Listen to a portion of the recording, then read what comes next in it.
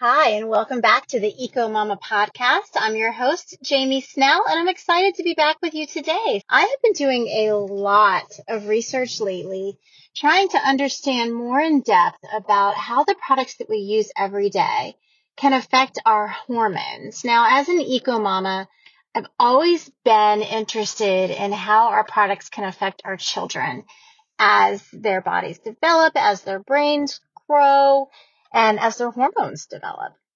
I'm learning more and more, though, that it's not just our kids that these hormonal disruptions were occurring in, it's also adults. But I'm learning more and more about the endocrine disruptors that are wreaking havoc in our hormonal systems, how they are affecting women of a fertile age. And there's some really sad statistics out there that have just made me like open my eyes more and more and more about the importance of sharing this information. This is one of those things that just aren't talked about that often. And I feel the need, like deep down in my core, to talk about it. And I know someone out there. I know that you have to know someone out there that has probably struggled with the topic that I'm going to touch on right now. And my heart goes out to you. My heart goes out to them. I've had friends who struggled with fertility, struggled with miscarriages, even struggled with IVF in the process of trying to fulfill their dreams of having a family. What I'm learning about a lot of the products that we use and the chemicals that are put into these products, they're mimicking our hormones and making our bodies believe that something's happening when it's not, or something's not happening when it actually is.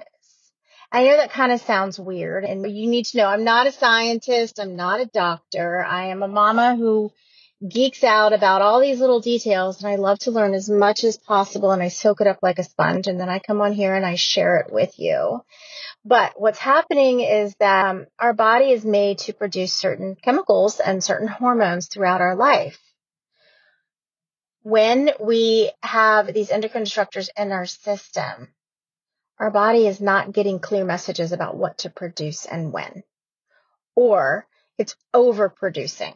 So it's overproducing or underproducing. There's no natural balance that it's occurring because we're putting some synthetic ingredients into our bodies that our bodies were never designed to absorb or process. They just don't know what to do with it. So I want to go over a couple of those things. They link together. Last week was National Infertility Awareness Week in the United States and for 2023. And I did a 7-part blog post. I'll put the link down below. I'm not going to go too much into depth with that. It's a resource that I wanted to put out there for anyone interested in learning more about the awareness of it, how many people don't talk about it, the taboos. You know me, I'm the first to talk about something that nobody else wants to talk about. So here's one of them. 1 in 8 women in the U.S., they struggle with pregnancy, infertility, miscarriages, what have you. And I'm a firm believer that one of the major contributors is the chemicals that we're exposed to on a daily basis. There's a lot of controversy around this. Again, this is just my personal opinion. Take it or leave it. Do your own research. I'm happy to share my resources with you. But in that process, there's other things. Like once you do get pregnant, you want to make sure that you're taking care of your body so that you can sustain the pregnancy. I've had friends go through miscarriages, as I mentioned, and it is heart-wrenching. So heart-wrenching. And if there's anything that I can ever do as an individual, as a child of God, as a woman on this earth, is to help someone avoid that type of pain and loss. And the research that I've done, I just want to share with you today what some of those endocrine disruptors are. A good indicator for them is just to know, what's safe to put in your body when you're breastfeeding. So let's think about when you are breastfeeding your new baby, or your friend just had a child and they're breastfeeding. There's certain things you don't eat. You could even eat them when you were pregnant, but you don't want to eat them while you're breastfeeding. And there are some things that you couldn't eat while you're pregnant. You're still not eating while you're breastfeeding. An example would probably be, what am I thinking? Like spicy foods, garlic, things like that. Things that can upset the baby's tummy, because what is in your breast milk is going to transfer into your baby's belly. And that baby is still developing its belly, its ability to digest food, its ability to break things down. You're testing the waters. Do they have allergies? We don't give honey to our babies in the first year because we want to make sure that they don't have an allergic reaction to it. So what I'm going to share today are, I think it's 6 ingredients that you want to avoid while you're breastfeeding, because studies have found that these are not healthy to your babies as their bodies are developing, as their stomachs are developing, learning to digest, their brains are developing, all of this, what have you. So these ingredients, several of them are hormone disruptors. So I'll go ahead and tell you that out front. It disrupts the hormones, it mimics different things, and it gets in the way of the baby's natural development. And this is whether you have a baby boy or a baby girl or one of each. It is just imperative to avoid these ingredients when you are breastfeeding. So the first one are parabens. Now, I've done an individual podcast previously on most of these ingredients. I can link that down below. It gets more into detail about what that actual ingredient is, what it's found in, and why it's bad for our bodies. Parabens are preservatives. They're commonly found in cosmetics and personal care products, and they're linked to breast cancer that can potentially disrupt your hormones. Number 2, phthalates. This is a tricky one to spell because it does not sound the way it's spelled. It's PHTHALATES. Phthalates are chemicals in various beauty products, including fragrances, hairsprays, and nail polishes. If you have listened to any of my podcasts and the word fragrance comes up, you know I'm putting it back on the shelf. I say no thank you to anything with fragrance in it.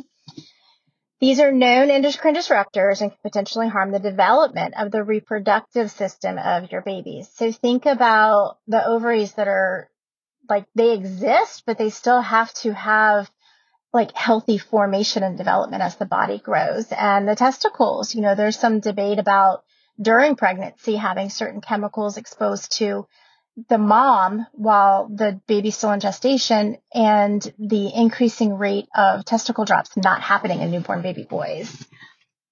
Number 3 on this list of things that nursing moms should avoid, formaldehyde. This probably comes without saying, but do you really know what to look for when you're trying to avoid formaldehyde? Formaldehyde you're probably most familiar with as a chemical put into cadavers so that it preserves their body a little bit longer. Well, the industry of personal care products, cleaning products, beauty products, they put formaldehyde as a preservative in these products so that it will last longer. And it's actually getting onto your skin, into your bloodstream.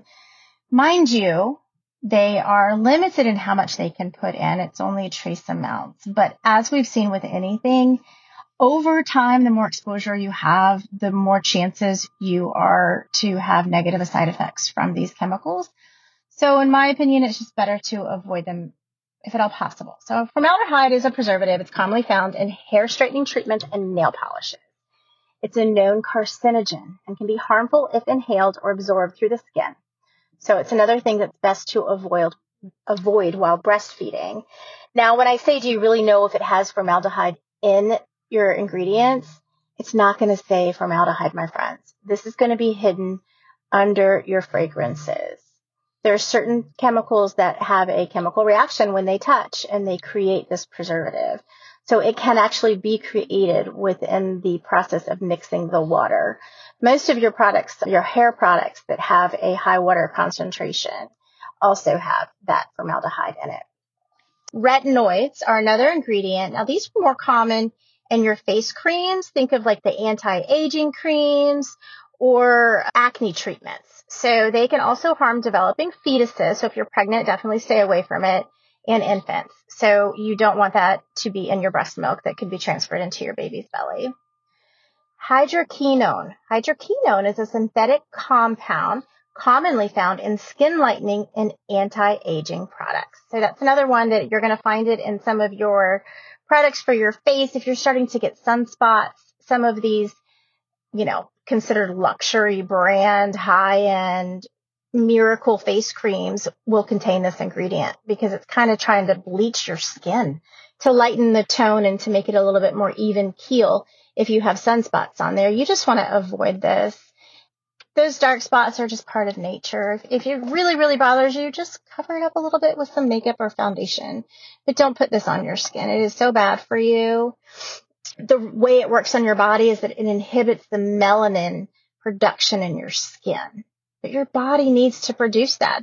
That's how your body was designed. Hydroquinone has been linked to skin irritations, including hives and swelling, given allergic reactions, difficulty breathing, and of course, hormonal disruptions. Now, in animal studies, not that I'm a proponent for animal testing, but many people still do it in their products, but they have found developmental issues in animals when they've done testing on that. So stay away from that.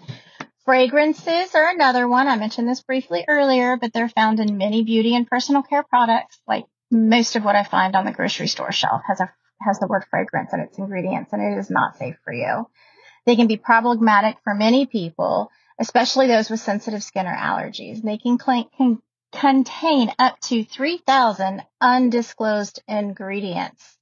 So if it has fragrance in it, just avoid it at all costs. I don't care if you're pregnant or you just got a baby, man, woman, what have you. Just stay away from fragrances. There's nothing good about fragrances.